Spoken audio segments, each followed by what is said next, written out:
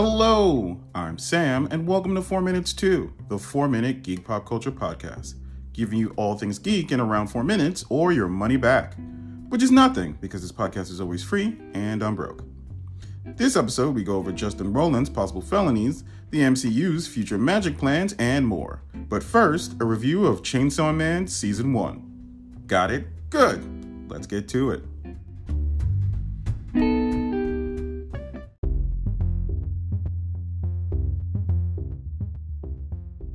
When Chainsaw Man came out in December 2018, I was immediately a fan. The series had an interesting protagonist, a very rich cast of characters, and interesting world building. Chainsaw Man is in my top 10 mangas of all time, and I've been reading this stuff since I was 14, so that's over 20 years. When I heard that this was getting an anime, and Studio Mappa was doing it, I was excited and had very high expectations. This anime delivered and more. The synopsis. Denji is a young boy who was betrayed and killed while trying to pay off a debt inherited by his parents. As he dies, he makes a deal with the chainsaw devil Puccia and gets resurrected as the devil hunter Chainsaw Man. My thoughts. The Chainsaw Man anime honors the manga series with great recreations and amazing scenes while carving out its own style. The cinematography is great, like future film classes will probably cover it great. There's a blend of 2D hand-drawn animation for most of the anime with 3D CG for the fight scenes, which gives it a unique style that is hard to forget. The music, from the opening song Kickback, which goes hard AF by the way, to multiple different ending songs works perfectly for the series. And the voice acting work, in both English and Japanese, are spot on, especially Denji's.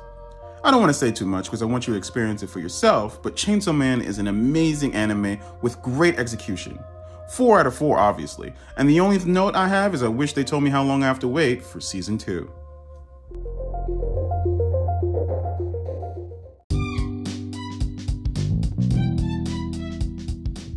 We're back with the second half.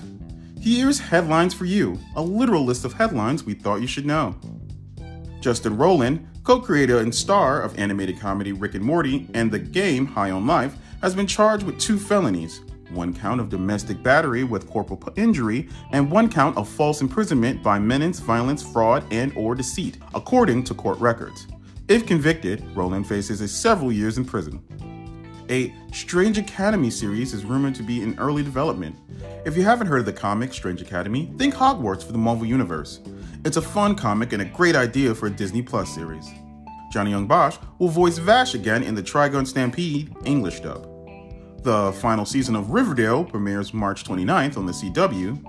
Disney is bringing back Phineas and Ferb with their original creator. The final season of Snowpiercer won't be released on TNT and is currently being shopped on other networks. Harley Quinn won Best Animated Series at the Critics' Choice Awards. And The Mandalorian Season 3 trailer dropped last night. New season starts March 1st. Finally, in stuff to look out for, in TV, the second season of the animated series, The Legends of Vox Machina, drops January 20th. In games, Fire Emblem Engage for the Nintendo Switch also drops January 20th. And in new comics, issue number 1 of Marvel's new Wasp comic, written by Al Ewing, and issue 100 of DC's Nightwing comic, featuring several different artists celebrating the milestone, both come out this week. Lastly, shout out to Angela Bassett, who won Best Supporting Actress at the Golden Globes and Critics' Choice Awards. She becomes the first MCU actor to win a Golden Globe for their role in a Marvel movie. And that's everything. Please follow us on all social media things, Linktree in the episode description, like and review this podcast, and share this with some geeks you know. We're trying to grow the fan base. Thanks for listening, and I'll catch you next time. 1.